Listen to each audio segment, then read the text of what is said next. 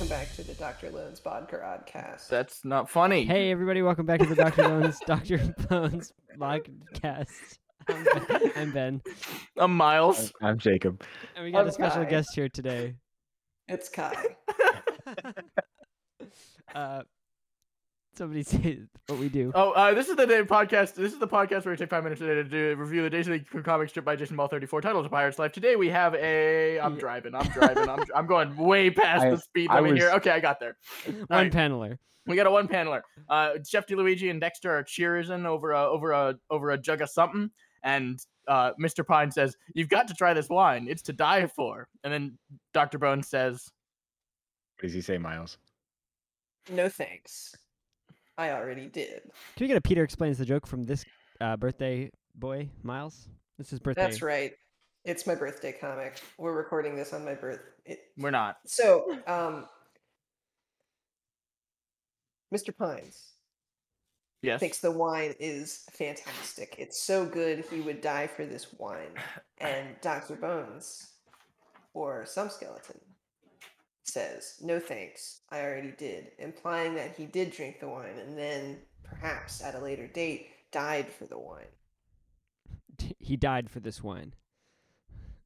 Is this canon? It's kind of like a Romeo and Juliet situation. Does this mean we now know how Dr. Bones died? Okay, I'm back. Okay. We were discussing the implication. Does this mean Dr. Bones died of alcohol poisoning or something? Or no, just like, did he die for this wine? Like, was there like a crate of this wine that he really wanted? And he got shot. Maybe it's like the spice from Dune, and it's really important one. Hey, no spoilers. I haven't read that yet. Yeah, I'm about to read it too. Sorry, Miles. You can't do that. Sorry, Miles. You're off. You're off the island. Don't read it. Okay, I'm just gonna change topics here. I'm gonna make a hard left at the next. I'm gonna make a hard sandbag. This is the culmination of the short series. Now we see Dexter, Dexter and Chef DeLuigi cheersing. Yeah. And the last episode they were trying to shoot each other. So I think this is a timeline. I think that this is this is like a fucking with the. Oh no, we have confirmation there in chronological order. No, I like it because they're like, hey, can you get me like a tub of butter or whatever he says? Yeah. And then they shoot each other, and now they're friends again. Yeah. All right. So we have a resolution. Yeah. Good arc resolution. Also, they're in the same place again, which last time it was intentional last time, and I assume it was intentional this time too. Definitely. Yeah. Well, somehow they materialized a chess piece for Dexter to sit on and a platform for Chef DeLuigi to stand on. But a chest piece. What is that piece aligned? No, it looks pretty.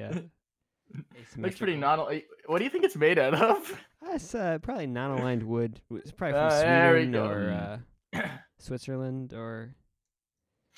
Yeah. What are they drinking? Oh, they're drinking wine. They're actually not. They're not drinking anything. It's pretty clear wine. Wait, because we can see the background? Well, they might just... Yeah. Oh, yeah. Those are pretty clear people. Well, Dexter and Chef DeLuigi aren't drinking anything. Well, yeah, Jacob, people aren't clear, but bottles are see-through and you can see the top of the liquid. You can't see the top of their blood. That's true, but you can see the wall behind them through their face. Maybe Mr. Pines is like 7/8 of the way full and his bandana is actually just empty. Miles, I appreciate your appearance on the podcast, but we have to issue a correction. Our guest today has been calling him Mr. Pines. It's not plural, it's very clearly Mr. Pine, if you were a true fan. Fucking idiot. So fucking embarrassing. I didn't even notice. I gotta go back to school. So with that, does this mean that Mr. Pine is is Dexter 7/8 full or is Mr. Pine 7/8 full? No, but it does mean that we have about 5 seconds left. 5. 5. 2. 5. Bye-bye. Bye.